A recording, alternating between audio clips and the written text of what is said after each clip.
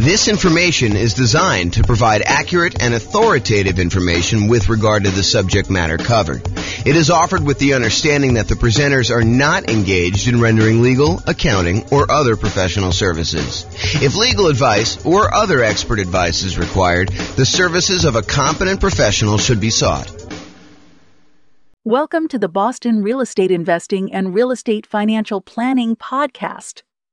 Learn all about investing in real estate in Boston, Massachusetts, with a combination of real estate financial planning and modeling with numbers specific to Boston, plus syndicated, more generalized recordings of live and pre-recorded real estate investing classes, not all of them specific to Boston. Be sure to stay tuned after the podcast for a message from our sponsors. Well, good morning and welcome, everyone. I am James Orr. I'm going to be the one giving the presentation today. Oh, my goodness. Happy Thanksgiving in advance, everybody. Tomorrow's Thanksgiving for those that are not attending live and listen to the recording. Hope you guys are doing some fun stuff. If you guys have any questions throughout the webinar, go ahead and ask questions in the chat window. I'll try to read them out and go through that. This is a brand new presentation. We've never really done it before, so should be good, though. So it should be good. We're going to go over all the different ways that rules work and that you can use to model your portfolio and kind of test things out and see how things are going, especially in this kind of crazy changing real estate market. Things are moving around quite a bit. Let's just say it that way. So thanks for all who attended live. All right, so let's jump right into the content. So I'm going to give you a little bit of background first about like why we're even talking about rules and how things work. You'll kind of get some information here, but we're not going to cover everything. I just don't have time to kind of teach a full day class on this whole thing. So maybe I'll come back and teach some other parts, but honestly, it's not that hard. Rules are probably the most complicated part, and I probably need to do a deep dive into each one to show you like how some different options work. But today I'm going to show you how all the different ones work and then how you can go and apply them to your specific situation. So scenarios. A scenario is like a grouping mechanism for all the different specific parts of the plan. So first of all, you make a scenario. And then once you get all the stuff set up inside your scenario with all the different accounts and all the different properties and all the different rules, then you can make a copy of the entire scenario, change one or two things, and compare them to see how they perform against each other. For example, just a really basic example to give you an idea of like where we're headed with this. You might go create a scenario where you model out your entire investing strategy. You know, I own these particular properties right now. I've got this much money in all these different accounts, and I'm going to buy properties as I come up with down payments until I come up with 10 properties. And then you may say, okay, that's strategy number one, scenario number one. But I want to go ahead and add a variation on this, and I want to see what happens if I decide to pay off my properties faster. And so you might make a copy of that scenario and then add an additional rule to the second scenario that says pay off properties with extra cash flow. And then you can compare one where you have the basic model, your strategy that you're going to implement, and then the one where you pay off properties early. And you can see how much better or worse paying off properties early is for you in that specific situation, that specific strategy. So that's an example of where we're headed. So how you do this is you have a scenario, and then inside the scenario, you add all of your accounts. And accounts are nothing more than a place for you to store money. So you might want to have an account where you have all your stock market investments, or an account where you have all of your bonds, or an account where you have your retirement funds, an account where you have all your crypto, if you're still doing that stuff. All the different things that you have where you store money, and they have different rates of return and different characteristics. If you're like got pre-tax money versus post-tax money, you might want to separate those out. The trick is simplify down so that you only have the maximum number of accounts, the minimum number of accounts that you can before you have to do more. So as one example, if you normally in real life have a separate account for each property, for doing your modeling, you probably don't want to do that. And the reason why is then you got to manage getting money from one account to another account in order to be able to aggregate it to buy your next property. If you just say, look, this represents the sum of all of the property accounts that I have, then you could do it that way. So big picture, you've got the scenario. Now you've got all the different accounts that you've got set up for all the different things. In the beginning, as just like a tip, just make one account. If you've got more complicated things to model later, you can always go do that. But if you're just starting out, just do one account and kind of do it that way. And then accounts can also, as kind of like a more advanced side note, an account can also represent things like what a business is worth to you. If you think about it, an account really is just a place to store money. So if you say, this represents a business that I own, it's got about $1 million net worth, and you can go ahead and model the income from it somewhere else, you can sort of do it that way too. Okay, so scenarios, accounts, now you've got properties. So inside the scenario, you've got all the different accounts you have, which is all the different places to store money. And then you've got all your properties, all the single family homes, duplexes, triplexes, fourplexes, any commercial buildings, any apartments, any industrial buildings, basically any real property that has characteristics like appreciation rates and rents and taxes and insurance and all those other things. That is another thing. And we break down properties into two major groups. Any properties that you already own.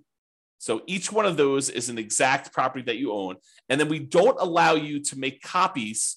Well, I have to be careful of how I word this. You can make a copy of a already owned property as like a starting point to make another one, but you can't buy more than one of a property that you already own in the same scenario. So any already owned properties you have, just go ahead and add all those as already owned. And then we have this thing called dynamic properties. And really, they're just templates. They represent a property that you might buy more than one of over time. So you can go in there and say, look, I've got a typical 3-bedroom, 2-bath type property that I'm going to be buying more than one of. Right now, they're worth this amount of money. Right now, they collect this much in rent. Right now, their taxes are this and their insurance are this. And over time, the price is going to go up. And over time, the rents are going to go up. And over time, insurance and taxes are going to adjust on this thing. But I might buy one of them this year, one of them 2 years from now, one of them 4 years from now. And so we call those dynamic properties, or you might hear me refer to them as template properties, where you use rules, which we're going to get to in a second, in order to buy more than one of those. So, and any of the properties, whether they're already owned or dynamic, can be single family homes, duplexes, triplexes, fourplexes, apartments, commercials, industrial, any type of building that you have, any type of real property that you have that you want to do that. So again, big picture scenarios, inside scenarios as accounts and properties. And then what we're going to talk about mostly today is how do you manipulate an account or how do you manipulate a property? That's what you use rules for. So rules go ahead and they say, add money to an account, or increase the rent I'm getting on a property, or buy 3 of these properties, or buy a property every year, or start paying off properties with any extra cash I have in this account. Rules are things that manipulate accounts and properties in the scenario that you could do. So as we go through this, we're going to go through all the different rules types. And what you should be doing, in my opinion, is think about your specific situation and how you might apply these rules to you and the setup that you're going to do in the Real Estate Financial Planner software. And if you don't have an account, you can go ahead and make an account. They're free. Go to realestatefinancialplanner.com, go ahead and make a free account. And you could be playing around with this as you listen in the background, although might be better to pay attention, and then you can go back and play with it on your own, but do whatever you want to do. So realestatefinancialplanner.com, you can go and make your account, but I would suggest you think about your situation and why we might have a rule in the first place for doing this, because it might give you ideas on things you might be able to do or test in your scenario to see if, hey, maybe I should recast my mortgages, or maybe I should pay off my properties, or maybe I shouldn't take all my extra cash and pay off my properties over time. There may be a reason James made a specific rule that says, hey, only pay off properties if you have a lump sum and big enough to pay off the whole thing, which there is a reason for doing that, but I'll let you discover it on your own because you're going to go ahead and model this in your own stuff. So that's the thinking. So if you're going to go create a scenario, kind of a strategy that you're going to model for yourself, the order that you should do them in is you should make a scenario. And a scenario is this bucket that you're going to hold these accounts and properties and rules in. So you make the scenario first. There's a couple of questions about the assumptions for the scenario. But then the next thing you do is you go create all of your accounts and you make sure your accounts are attached to the scenario, because you can have 5 different scenarios and have certain accounts in certain scenarios and certain ones that do not get put in certain scenarios. So an account is like a module you can use to have in one or more different scenarios.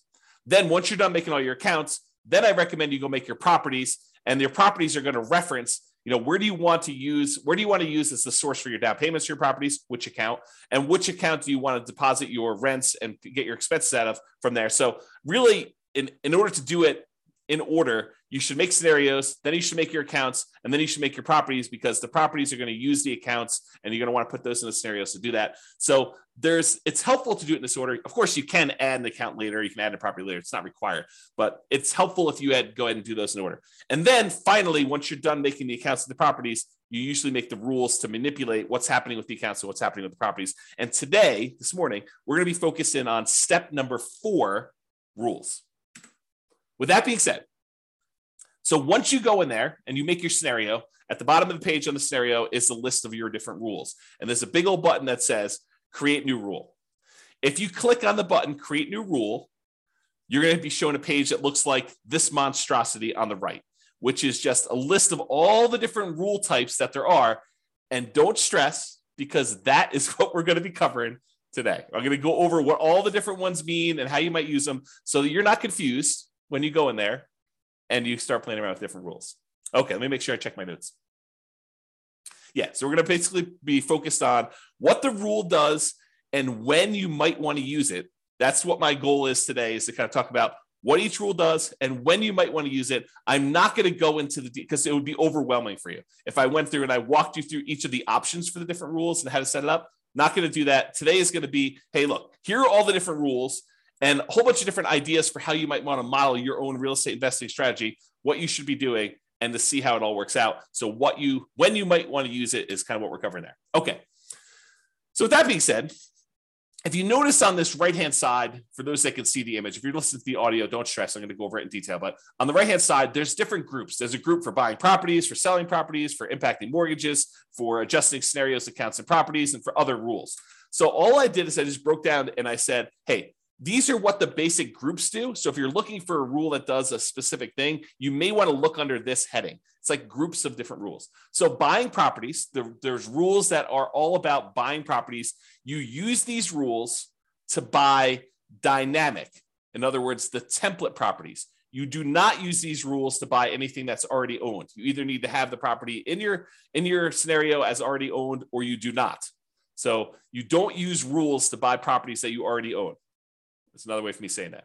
So you use these rules for buying properties to buy any template properties. And the template properties, again, are just ones that you've set up that you say, look, I might want to buy a duplex in the future, or 5 duplexes in the future, or an apartment building that looks sort of like this, or 10 apartment buildings that look sort of like this. So you either can make different dynamic properties with slight variations, or you can make one say, yeah, I'm going to be buying properties that sort of look like this, and I'll buy 10 of them, or 5 of them, or 7 of them, or 14 of them, or whatever you want to do. Okay. And you can't buy more than one or buy an already owned property again later in the scenario. I already talked about that. So group number 1, buying properties. Group number 2, selling properties. And we could sell properties in a variety of ways, but these are all the different rules about selling properties. You can sell already owned properties. You can sell template properties. And so these are different rules for saying, look, buy a property, own it for 2 years, then sell it. Buy a property when the return on equity drops below a certain ratio, then sell that, and then use the proceeds using a different rule to buy more of them. So you could do stuff like that. So we're going to have a whole set of rules about selling properties. We have a whole set of rules that impact mortgages, like pay off mortgages with extra cash flow, or pay off mortgages when I have a big lump sum, or pay off mortgages if after doing the calculation, I could then achieve financial independence if I paid off these mortgages, or recast a mortgage. And recasting a mortgage, for those that don't know, is, let's say you have $10,000 that you got a bonus from work or whatever it is, $10,000. If you go down to the bank, let's do this first. If you send in the $10,000 to your mortgage company and you pay down your mortgage by $10,000, your monthly payment does not change. The amount of time you have left on your mortgage comes in. So if you had 20 years left on your mortgage and you paid $10,000, now your mortgage might come in by, you have to do the math because it changes over time, but it might come in by 2 years. Okay. So you have 2 years, you'll pay off your mortgage 2 years faster if you just make the regular payments from then on, if you just sent the $10,000 in. Or with some mortgage companies, you could take that $10,000, you could go into the bank or call them up on the phone and say, look, I would like to recast my mortgage. And they say, okay, if you send us the $10,000, we will go ahead and restructure your mortgage so that it still pays off in the same amount of time, but your monthly payment goes down by, let's call it $100 a month. They do a calculation to figure out what the new math would be so that it pays off still in that same amount of time. And now you can reduce the amount of your monthly payment, improve your cash flow, as an example, by recasting your mortgage. And they may charge you a fee to do that, by the way. They may say, hey, it's $500 to do it, but we'll recast your mortgage. So you pay the $10,000 or you pay $9,500 and they take the $500 out for recasting your mortgage, and they do that. So that's what recasting a mortgage is, and there's a rule to do it, which we'll talk about. Or you might have a rule to refinance a property. So we'll talk about that too. Then we have another set of rules for adjusting scenarios or accounts or properties.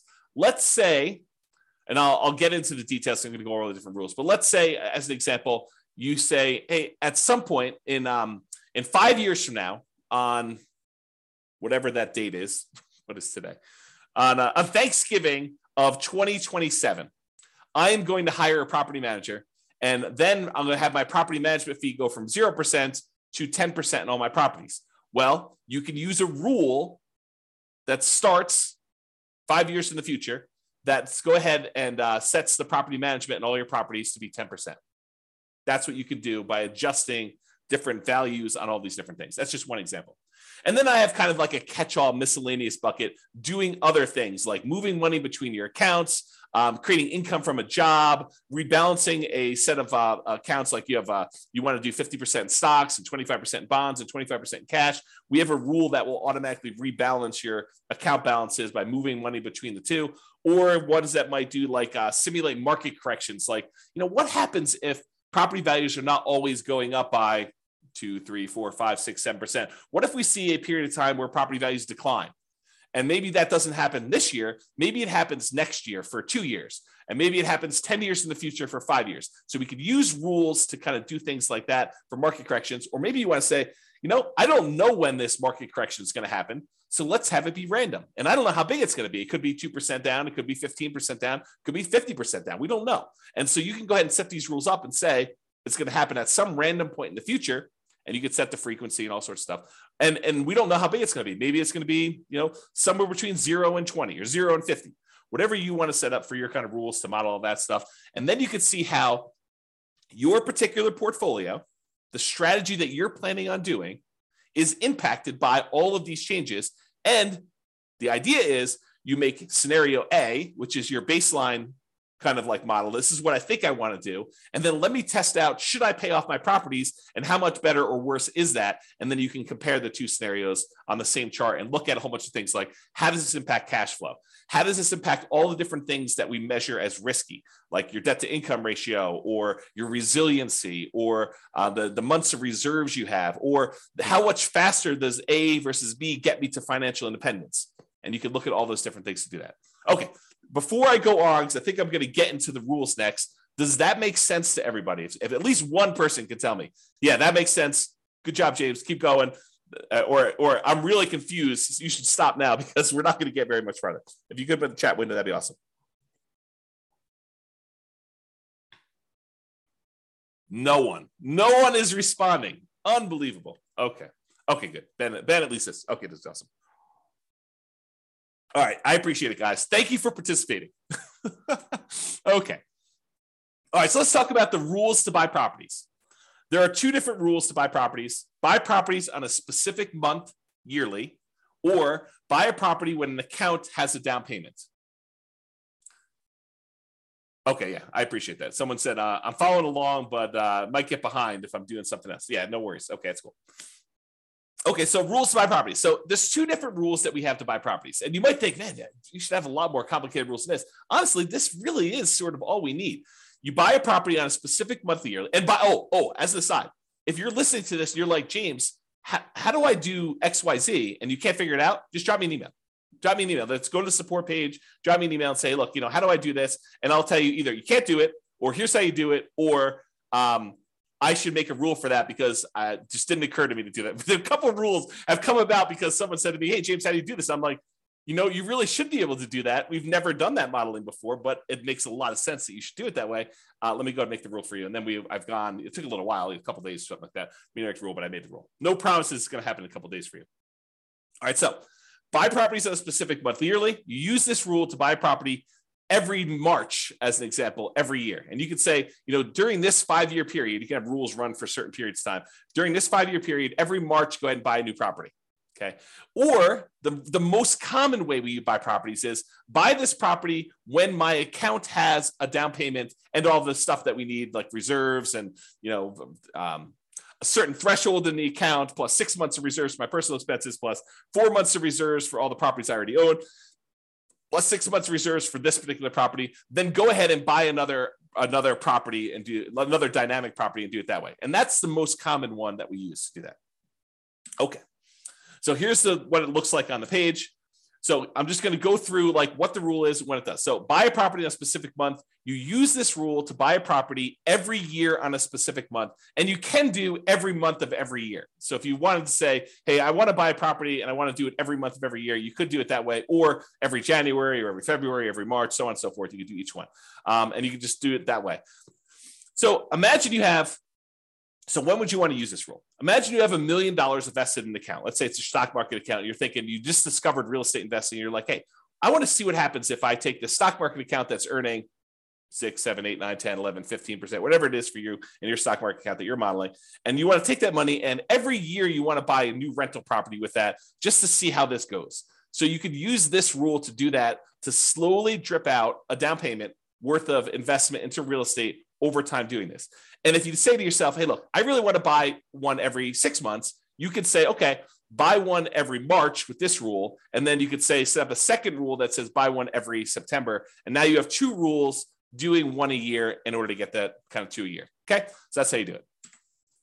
All right. So buy a property when account has down payment. This one allows you to buy a property as soon as you have enough for the down payment, plus any closing costs, plus any reserves. And as you can see by the image on the right, there's a lot of options for you to define what this means. So you might want to define, hey, I need to have at least $10,000 in this bank account, adjust for inflation or not adjust for inflation, plus 6 months of reserves for this property, plus 3 months of reserves for all the other properties that I own, each other property that I own, plus 5 months of personal expenses, and then only buy 3 properties with this rule. Stop this rule after I own 3 properties. So there's different things you can do to manipulate this. And there's also stuff you could say, do I want to take into account my debt to income, like make sure that my debt to income is below a certain number? Or you could say, I'm buying creatively. I'm going to go buy properties subject to, or I'm going to go buy properties on lease options. So the debt to income doesn't matter because I'm actually buying an LLC anyway. And so ignore the debt to income ratio on that, or whatever you want to do. Or maybe you say, I have a real estate agent's license, so I'm going to get paid a 3% commission when I buy these, or go ahead and take a 3% discount. And so you could do all these different variations on this stuff with this rule. Or maybe you say, look, I want to buy properties, but if I can do cash out refinances on the other properties I own, if they're below 75% debt to income, or 75% loan to value, then I can go ahead and say, do cash out refinances to do it. So it's very flexible in all the different ways you can use it, but realize that's what you do. So when might you want to use this? You might want to see how quickly you'll be able to acquire your ideal portfolio of rental property. So you want to say, I want to get to 10 rentals or 10 doors or 20 doors or whatever number you pick. How quickly can I do it with my current income, my current savings rate, my current returns that I have in my accounts? And then as I acquire each property, all the extra cash flow I get gets deposited in this account. So it kind of compounds over time if you got positive cash flow, or slows you down a little bit if you have negative cash flow, although the cash flows do change based on all the properties. So you could use this to determine how quickly you'll get to a certain portfolio. And then you could test things like, what if I save 10% more? Or what if I save 10% less? Or what if I got a lump sum for a bonus or a divorce or, inheritance or whatever you want to do later on? How would this impact all that stuff? So that's one example. You might want to see the impact of changing how much you keep in reserves has on the speed you can acquire properties. So here's another example. You could say, look, if I use this rule and I say keep six months of reserves for all my properties, how quickly can I acquire all the properties I want to do with that? Or how quickly can I acquire properties if I keep 12 months reserves? I think the market's going to get a little sketchy. Maybe I should keep 12 months of reserves. So if I do 12 months of reserves, how much does that slow me down? And how much riskier or less risky is one or the other? Or how much extra net worth will I have if I don't do 12 months of reserves versus 6 months of reserves or 2 years of reserves? You pick the numbers, okay? So you could use these different rules and make copies of the scenarios to kind of test those. You could see the impact of doing cash out refinances to buy new properties. We kind of talked about that little part of the rule, but you could use that as a way to do that. You can also see the impact of getting a real estate license or acquiring properties creatively. So if you want to test out, Now that interest rates have gone up quite a bit and there are a whole bunch of really low interest rate properties out there, maybe you want to say, well, what if I were willing, not everyone is, to go ahead and do marketing to find motivated sellers, go buy properties creatively and buy properties that way? What impact does that have? Does it make it a lot faster? Does it make it a lot riskier? What does it look like if I go ahead and model that in a variety of different ways? And I'll make a side note about this because I think it's important.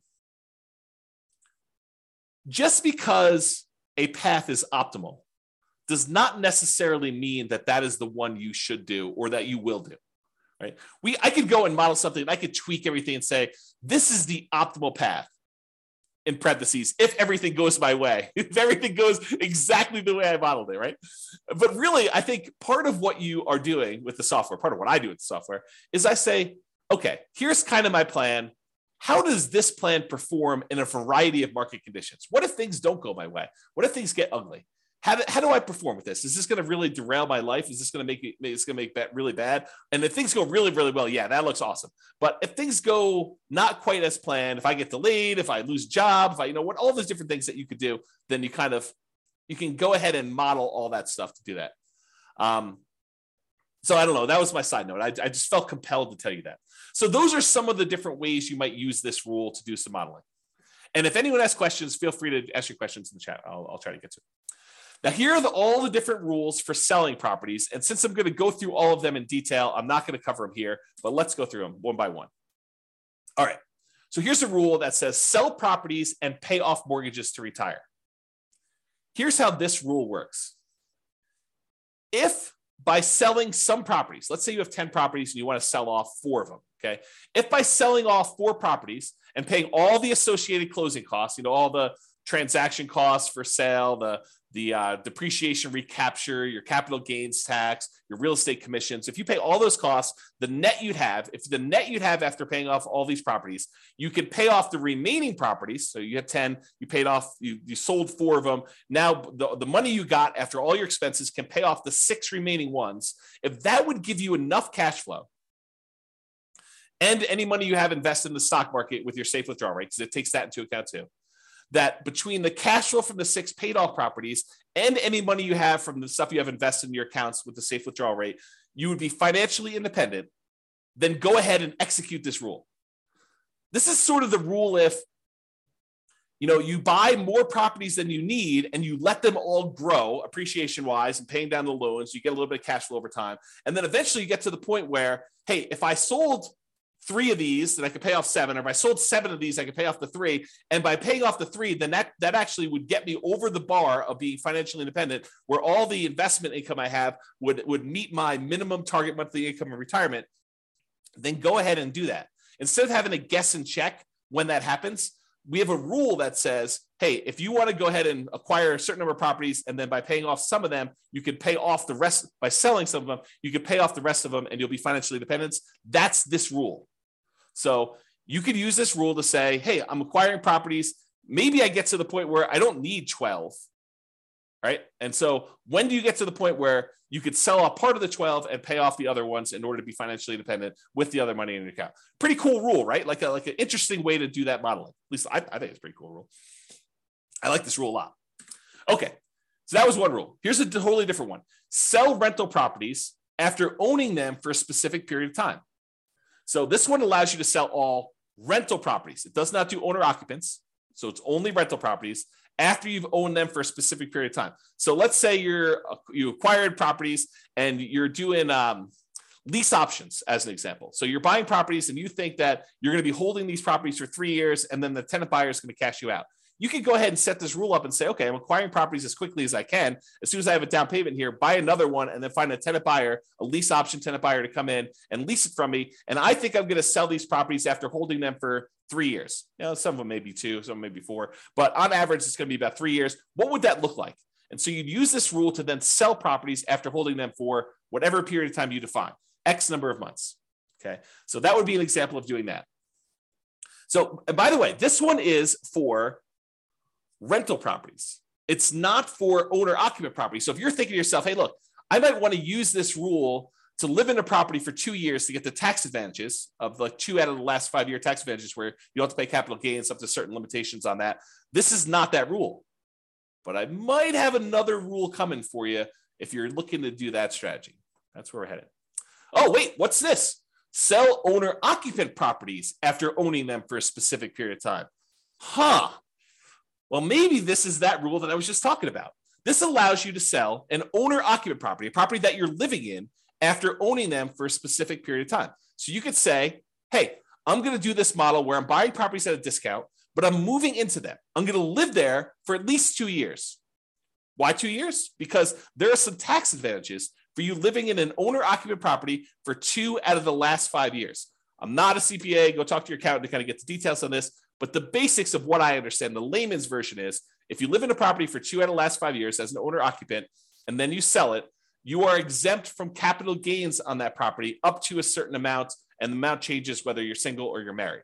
Okay, so this could be a way for you to do that. And when you sell the properties, we have this little section down here that says, how much do you want in closing costs when you sell? How much do you want to pay in real estate commissions? Because you can put in what your assumptions are about those. And then what is your depreciation recapture tax? Well, if you're living in the property, that's going to be zero on most of those. And then what's your capital gains tax rate? Well, if you're doing this as an owner occupant, you're living there for 2 out of the last 5 years, your capital gains tax rate might be zero here. There you go. All right. Austin says, what's your take on mini syndications on single family homes? Austin, that is not on topic for this particular presentation. This presentation is on rules. So we'll be covering that. Splitting profits with investor or funds deal. So I'm not going to cover that today. Maybe we'll do a class on that in the future. I'll kind of keep that in mind, but not today. Sorry, got too much other stuff to cover. Okay, so that's when you might want to use sell owner-occupant properties after owning them for a specific period of time. Here's the next one. Sell rental properties after renting them for a specific period of time. Sell rental properties after renting them for a specific period of time. So before, the rule was sell rental properties after owning them for a specific period of time. But if you're doing this one where you have rental properties after renting them for a specific period of time, this is selling them after you've rented them. So imagine for a minute you're nomading, where you're buying properties as an owner-occupant, living there for at least a year, maybe more, until you get to the point where you're able to buy the next property and convert that one to a rental. Well, if you use the rule before where it says sell rental properties after owning them for a period of time, you might buy the nomad property, live there for a year and a half, then convert it to a rental. And then now that it's a rental, you've owned it now for 2 years. So really, that would be selling the property after 6 months, which isn't what you intended, I don't think. So this rule says, look, it doesn't matter when you bought it. If you lived there for a year or 2 years or whatever beforehand, and then you decide to rent it, this one starts the counter as to when you sell it based on when you converted it to a rental. Okay, so that's what it is there. All right. Sell rental properties based on return on equity. So this one is you're selling properties based on the return you're getting on the equity in the property. Okay, I got to take a step back and kind of explain to you what's going on here, because this rule is crazy. It's such a powerful rule. So how far back do I go? Oh man, this is crazy. Okay, so here's the deal. You own a property, and let's say you have financing on it, and you put down 20%, and the property value went up, 5% in the first year. So you made 5% from appreciation on a 20% down payment. I'll put numbers to this to kind of give you a feel for it. Let's say you're buying $100,000 properties. You put down $20,000 and the property went up in value $5,000. So you made $5,000 on a $20,000 investment, which is 25% return.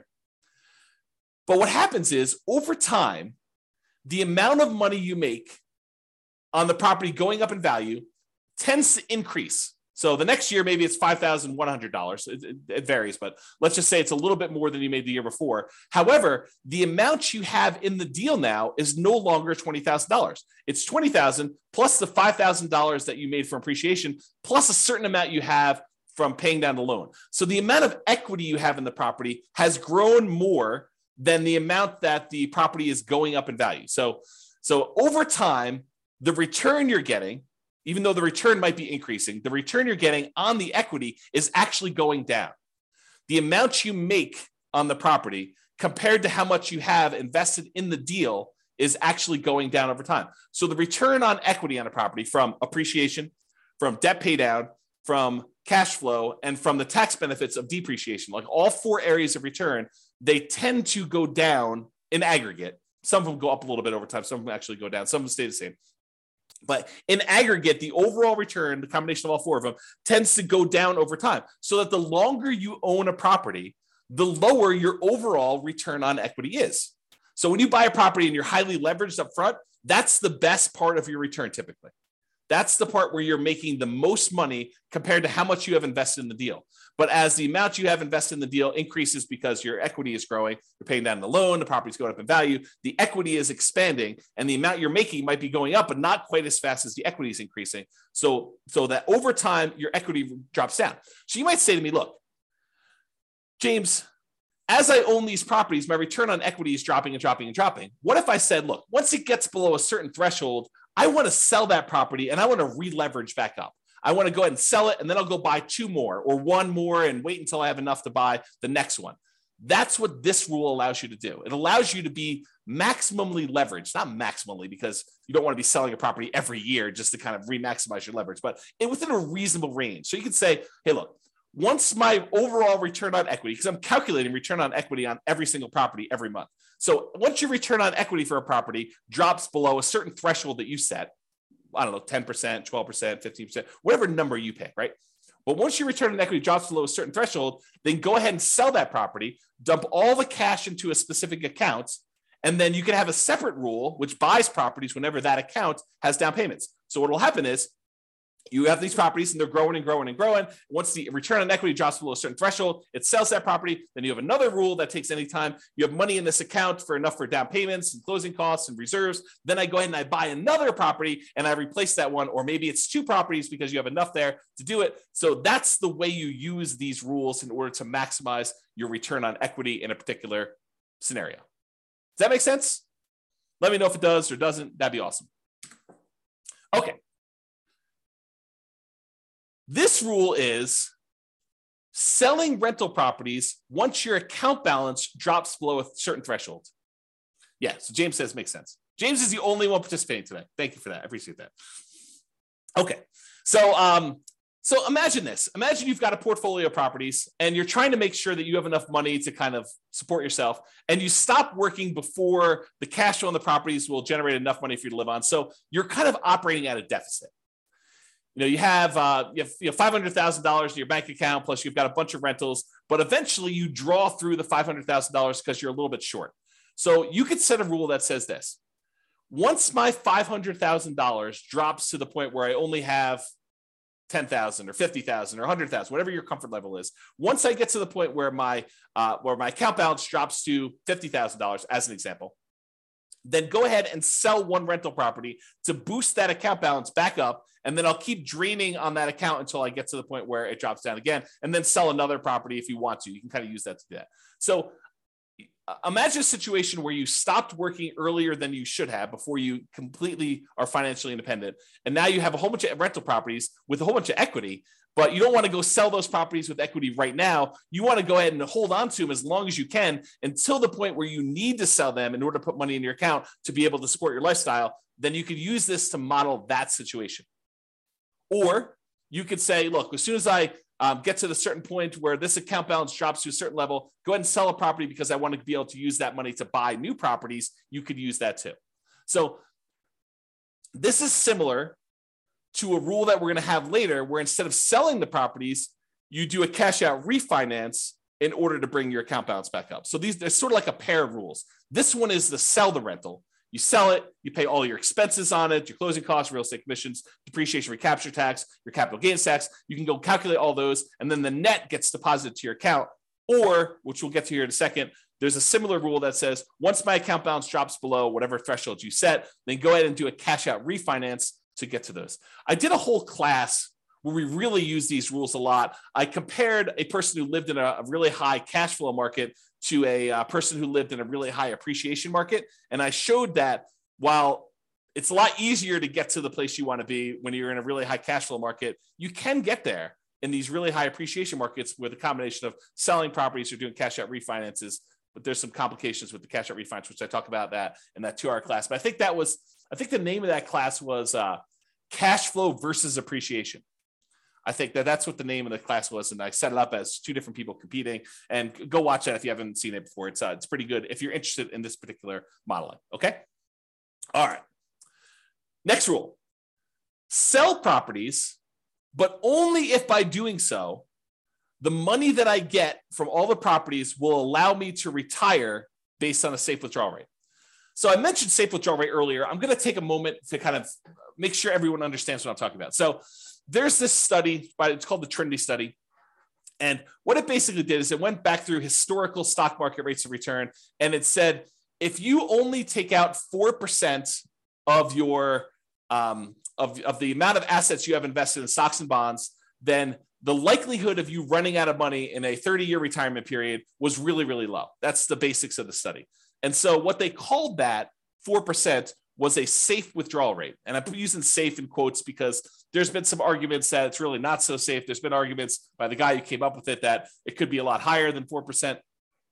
So really this idea is, if you have a certain amount of money invested in stocks and bonds and maybe some cash, what percentage of that portfolio, if you have $1 million, what percentage of the $1 million can you take out each year where you are not very likely to run out of money? That's what a safe withdrawal rate is. So you've defined what your safe withdrawal rate is in the software. You basically say, my safe withdrawal rate is 4% or 3% or 5% or whatever number makes sense to you. And you can test these things, right? You can go ahead and run a scenario at 4, you run a scenario at 5. What difference does it make? Run a scenario at 4, run a scenario at 3, maybe do some market corrections in there to see how that plays out. You can do all this stuff.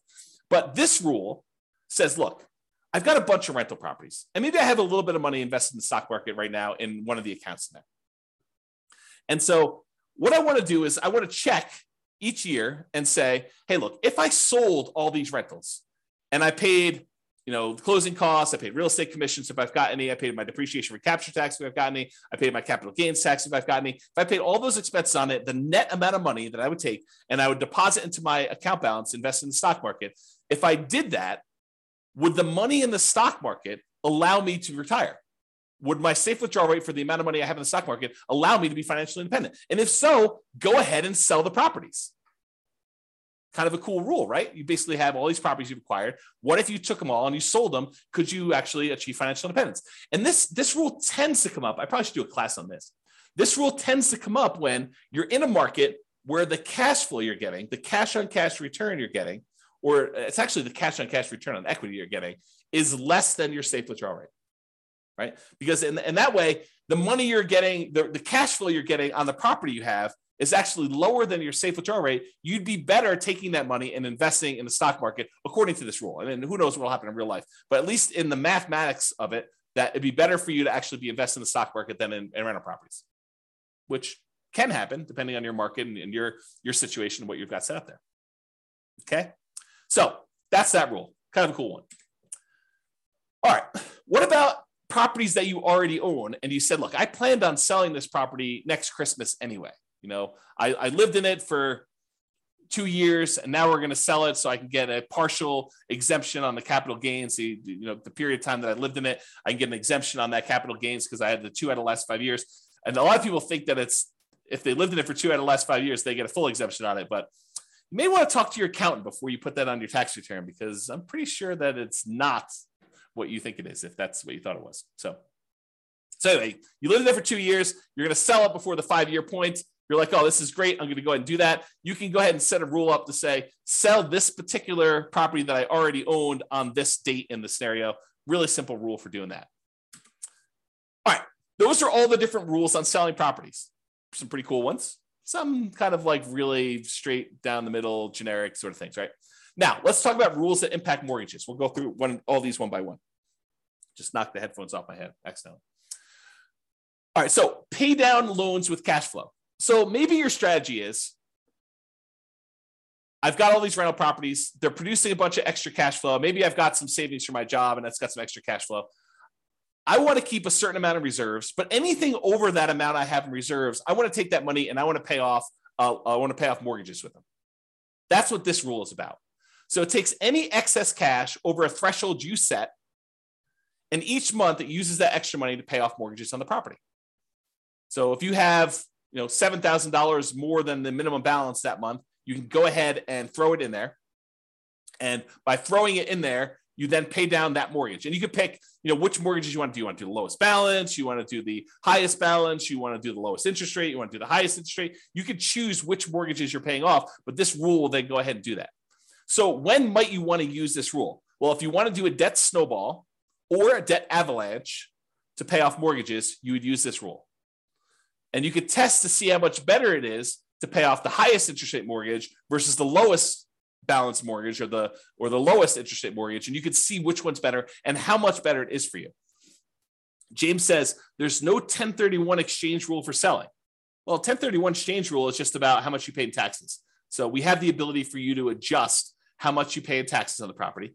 And then you can go ahead and use that rule and set the taxes to be equal to 0 for that. But then you got to track how much you would have had to pay in taxes on that one. So there's no keeping track of how much deferred taxes you have on a particular property, something I might add in the future, but you can set the threshold to be, I'm not paying any taxes on this one when I sell it. And yet my fees are an extra, $1,000 to do the 1031. So you can do 1031 exchanges. It's just not a specific rule for 1031 exchanges. If that makes sense. Good question though. Good question. Okay, so pay down loans with cash flow. That's how that works. Okay, pretty simple. However, every time you make a payment on a particular loan, it doesn't actually improve your cash flow in the short term, unless you pay off the loan completely, and then it improves it by a big chunk. But it doesn't improve your cash flow because by paying down the loan, all you're really doing is moving in the date that loan gets paid off from where it was to closer. So it'll be paid off sooner. But your monthly payment stays the same. So it doesn't improve cash flow on a property. So you might say to yourself, hey, and I'll add this one other thing. And the amount of money you're earning on that extra cash flow you're doing is the interest rate of the loan. So if you're taking your money and you're paying down a 3%, 4%, 5%, 6%, 7% mortgage on a property, the amount that money is earning is the amount of your mortgage interest rate. So if you're paying off 3% loans with that, you're earning 3% on that money. You're paying off 7% loan, you're paying 7% on that money, okay? So the idea is the more you're paying off on those properties, until you pay it completely off, it doesn't really benefit you in the short term. It benefits you when you pay off the loan, which could then compound and help you in the future on other properties you're doing, but it doesn't benefit you in the short term by improving your cash flow. And so you might say to yourself, well, why would I go take this extra money that doesn't help me in the short term? Why don't I let that grow in something else I'm invested in, like either more rental properties or stock market or I don't know, whatever you want to do, crypto, bonds, whatever you want to do there, hard money lending. You could go ahead and take that money and invest it in something else and get a higher return. That way, once you get enough money in this other account where you could completely pay off the mortgage, not just make a little dent in it, pay off $500 on it, but say, look, I got $100,000. I'm going to pay off this mortgage in full. And by doing that, you then get all the cash flow from having that mortgage payment go away. That's what this rule does. So this rule says, look, only pay off a mortgage when I can pay it off in full from a specific account. So it tests to see if the amount you have in your account plus whatever threshold you have there. So look, always keep $15,000 in this account. But if I've got enough to pay off a mortgage and remain $15,000 in this account, then go ahead and pay off the mortgage. So that's what this rule allows you to do. And then which mortgage you want to do, the lowest balance, the highest balance, the lowest interest rate, the highest interest rate, whatever one you want to do, and it'll kind of do which properties you want to do it that way. But this allows you to go ahead and say, keep this money invested in whatever, the stock market, bonds, until I have enough to pay off the mortgage, and then do that. Kind of a cool rule. All right. Remember earlier we talked about recasting mortgages? It's that thing where you walk into the bank with $10,000, you pay them a fee in order to lower your monthly payment, not change when the loan gets paid off, but you give them $10,000 and say, look, I'd like to lower my monthly payment by a little bit. And they're like, okay, yeah, we'll do the calculation. We'll do that for you. It'll take this thing. Well, this is a rule for recasting mortgages. So you could take a lump sum of money, go into the lender and ask them to recast the mortgage. And so this rule allows you to go ahead and recast them. Okay, that's what that rule does. All right, remember before I told you about selling properties based on the account balance? If my account balance gets so low, then go ahead and sell a property to replenish that account balance so I have money to live on or money to invest somewhere else. This is the kind of sister rule for that, cash out refi based on account balance. So when your account balance gets to a certain point where it's really, really low, then go ahead and do a cash out refinance on a property, pull all that money out, deposit it into the account, and you'll be able to then have all the money in that particular account to use to do whatever you want with. Okay. So I think I have here, when would you want to use it? If you're modeling a situation where you're stopped working before your cash flow is enough to support your lifestyle, you might need to cash out refi properties from time to time to provide living expenses to kind of make up for that difference. Or use the equity properties to occasionally fund the purchase of new properties by refinancing them. So you could say, look, once I get to this low account balance, go ahead and do a refi on a property to get the account balance up to where I can do a new purchase. Kind of an interesting rule. All right. So this leads me to explain this interesting concept. And so I need to explain it to you, but I'm going to take a drink first. All right. So imagine you said to yourself, look, I really want to earn, I don't know, $10,000 a month. And if I was earning $10,000 a month, I would consider myself financially independent. Because $10,000 a month would be able to cover all my personal expenses, including the mortgage I have on my owner-occupant property, and anything else I need, right? So $10,000 a month, that's my number. That's my target income to be financially independent, target income in retirement. But what if you didn't have a mortgage on your owner-occupant property? Would you need that $10,000 anymore? And you say to yourself, no, I wouldn't. So I can either have $10,000 if I have a mortgage on my owner-occupant property, or I only need $8,000 if I don't have a mortgage on my personal property anymore. And so the software allows you to select whether or not to move your financial independence number down when you pay off your owner-occupant mortgage or not. And so if you have that triggered, which is in the scenario section, this rule becomes super interesting, because what this rule says is, look, if I'm close to my $10,000 a month number, my target monthly income number in retirement, but I have enough cash in my account balance or stocks or whatever it is in my account balance that I could pay off my owner-occupant mortgage, and if I did that, I would be financially independent, then go ahead and do it. So this is a situation where the passive income you have coming in from your stocks and all the cash flow and all the rental properties is really close to your number. It's at 80% or 85%. But you have enough extra cash lying around somewhere where you could pay off your owner-occupant mortgage because the balance is low enough that would actually lower the amount you need, and it would trigger you being financially independent. Then go ahead and pay off the owner-occupant mortgage. That's what this rule does. Pay off owner-occupant mortgage if FI, financially independent. All right. These are going to be really quick. These are the rules that allow you to adjust values on your scenario or on different accounts you have or on different properties you have. Okay. So set value on scenarios. What this rule does, it allows you to change any values you defined for the scenario at different points in the scenario. So originally you thought your safe withdrawal rate was going to be 4%, but 10 years later you say, hey, look, now I want my safe withdrawal rate to be 3%. You'd use this rule to run 10 years later and change your safe withdrawal rate number from 4% to 3%, as an example. Or you defined your refinance mortgage interest rate in your scenario as 5%, which is low now, but at the time seemed reasonable. And now you're like, look, in the future, I want this to be 7%. You can use that to change that too. You can use this set value on scenarios to do it at some point in the future. Or you want to say, hey, look, my minimum target monthly income retirement threshold is now $4,000, but I want it to be $5,000 in 5 years from now. You can do stuff like that. Or your safe withdrawal rate number, as I use as an example. This is that rule that allows you to do that. The set value on accounts does the same idea on accounts, though. So let's say you were earning 1% on savings at the start of the scenario, but you think that's abnormally low. And by 3 years in the future, that should really be at least 2% or 3%. You could use this rule to say, set the value on the account, set the return I'm getting on that account to go from 1% to 3 years later and on to be 3%. Or you say, I want to set it to 1% now, but a year from now, I want it to be 2%. And a year from then, I want it to be 3%. And then you could use it to do stuff like that. Or the other thing it could do is you could set it to be a random number. You could say, look, the return on my savings account is going to be somewhere between 1% and 3%. Have it change monthly by somewhere between this range, or add a little bit to it or subtract a little bit to it each month. You could do a whole bunch of things with making it random to simulate the stock market or what you're getting on savings, or what your business return might be if you're using an account to store kind of business stuff or bonds or anything like that. So you could use it to do random numbers as well if you wanted to. Same idea, but setting values on properties. You could say, look, my property appreciation rate is now at 1% because I don't think property values are going up in the next couple of years. But 3 years from now, I think the market's going to be normal, and we're going to set it to be equal to 3% from there. So you can have a period of time where properties are appreciating at a slower rate or at a faster rate, and then you could change it to be something else later. You can do the same thing with your rent appreciation rate.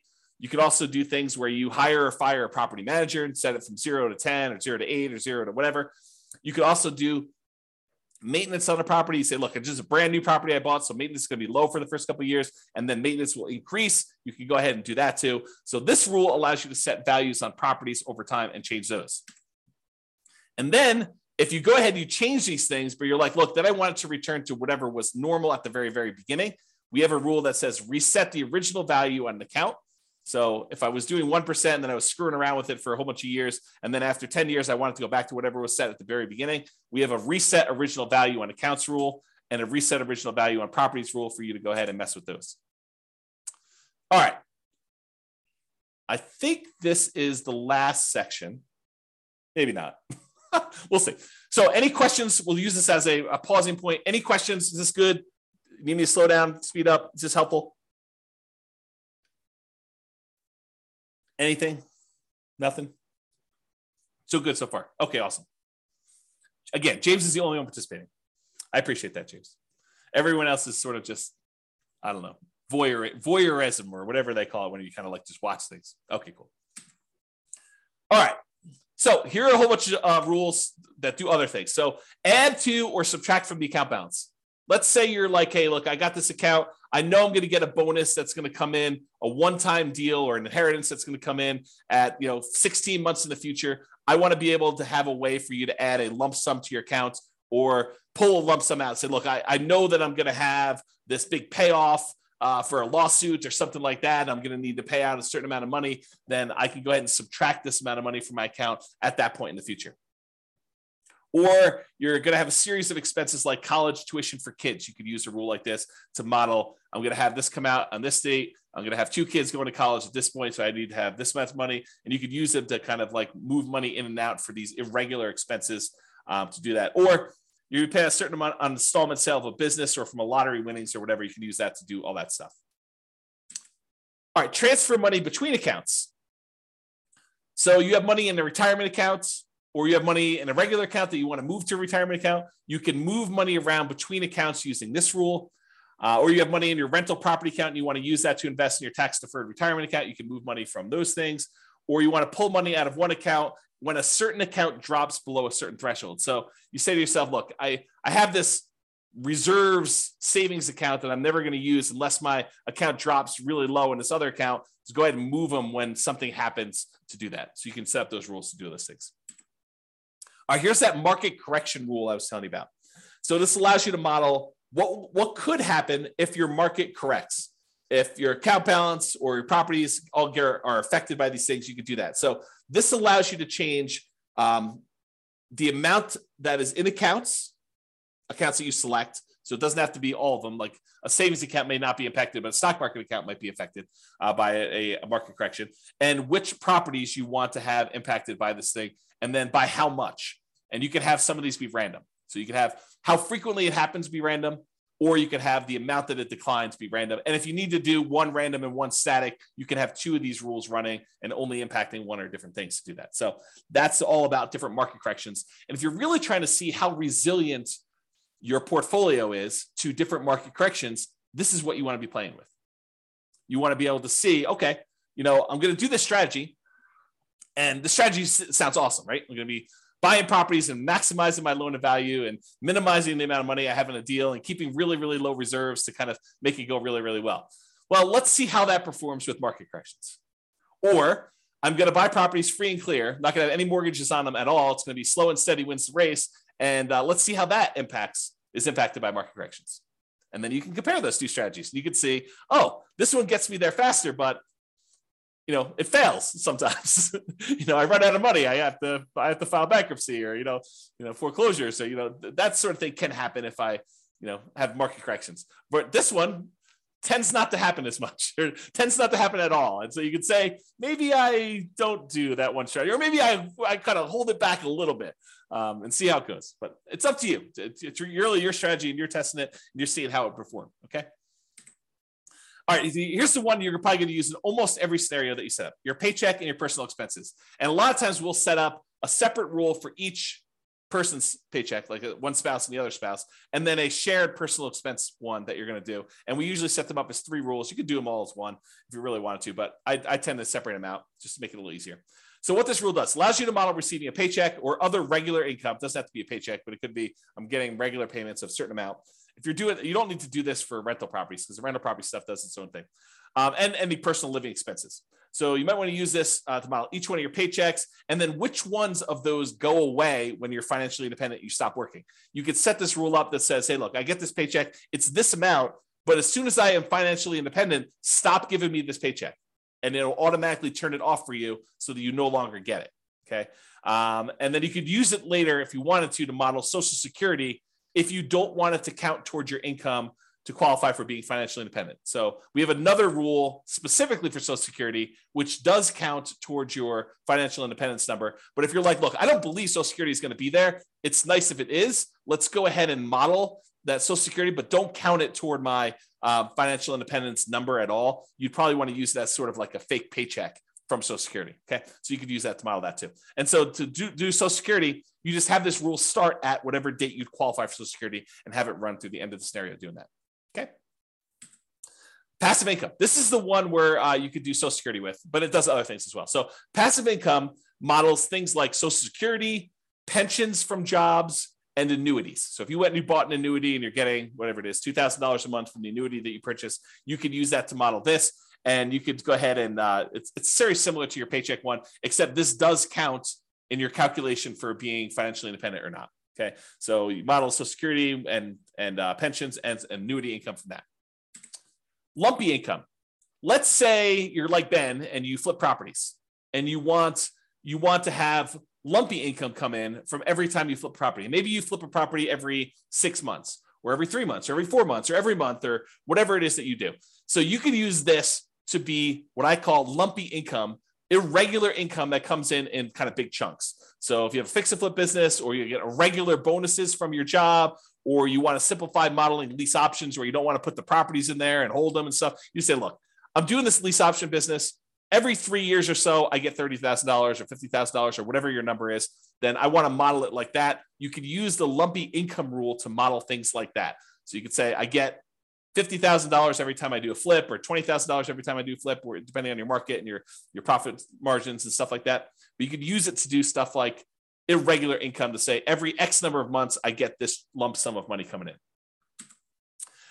Rebalance your portfolio. So this one allows you to say, okay, I've got 3 accounts. I've got an account for stocks. I've got an account for bonds. I've got an account for cash. And every year I want to move money around such that I always have whatever, 50% in stocks, 30% in bonds, and 20% in cash. Use this rule that every January or March or May or whatever you want to set it up as, you go ahead and readjust your rules, your accounts to be this percentage, this percentage, this percentage, and you move the money from one account to another to be able to rebalance your portfolio to keep them where they need to be. If you have a retirement account that has required minimum distributions, you'll want to use this rule to do the required minimum distributions. So basically it does a calculation for you to tell you what percentage of the account you need to take out that year, and then when you want to take it out. You pick a month, and then every year it does the calculation based on your life expectancy and your tax rate. Your life expectancy, and then you could put a tax rate as to how much you get taxed coming out, so you could do required minimum distributions with that as well. And that, my friends, is the end. I only went 3 minutes over, but I hope that was helpful. I hope that really gave you a good idea of all the different things you could do and all the different ways to model your situation with the rules that we have in the Real Estate Financial Planner software. Yeah, Richard says, thanks, James. A lot of info here. Exactly. I try to give you guys good info. I really do. I try to give you good stuff. So, any final questions from all of the really quiet people on things? It's almost as if Thanksgiving's tomorrow. Almost. Yeah, Ben says, awesome. I hadn't looked into the rules before. Very powerful. Yes, thank you. It is very powerful. I agree. So you guys are very welcome. Any final questions before I let you all go? Get ready to celebrate and enjoy Thanksgiving with your families. Nothing? Oh, so what is this? What is this? You're very welcome. Very welcome. Is it a deal? A deal. Thank you very much. A deal. A deal. That's a great name to be like in a real estate investing kind of person. There you go. Thanks for doing these classes. You miss the ones in person. This is great. You are very, very welcome. James says, no questions, good material. What is the software you're using? It's the Real Estate Financial Planner software, realestatefinancialplanner.com. It is the software I wrote to be able to do this modeling. So it's not like off-the-shelf software. I programmed it for you. I did it as my service to you. So there you go. It's available on the website, realestatefinancialplanner.com. Go create a free account and you can do all this modeling. And honestly, you don't need to start from scratch. I'll probably do a whole class on this, but if you go to realestatefinancialplanner.com/model, just pick your city. And I've made some sample scenarios for you to start from. Go ahead and just copy that right into your own account and then just edit. That way you don't have to go create everything from scratch. You can say, oh, I see there's a property here. Let me go ahead and change this to be closer to what my properties are and go ahead and do that. Yeah. James says, cool. I'll start modeling this weekend. Yeah. Let me know if you have questions. That'd be good. All right, folks. Thank you all for coming. I do appreciate it. Have a great Thanksgiving, and I will see you all post-Thanksgiving. Bye-bye for now. Thank you all. With home prices up, mortgage interest rates up, and rents up, but not quite enough to counteract the higher prices and interest rates, cash flow on rental properties in Boston is harder than ever. Book a call with the Real Estate Financial Planner to apply our proprietary 88 strategies to improve cash flow on your rentals. See the show notes for a link to schedule your call and improve your cash flow today. If you're a real estate agent, lender, or professional in Boston that wants to help our real estate investor listeners, consider reaching out to learn about collaboration opportunities with this podcast. We'd love to add more value to our listeners by having you assist our investors buy, sell, and finance their real estate investments. See the show notes to schedule a call to discuss collaboration opportunities.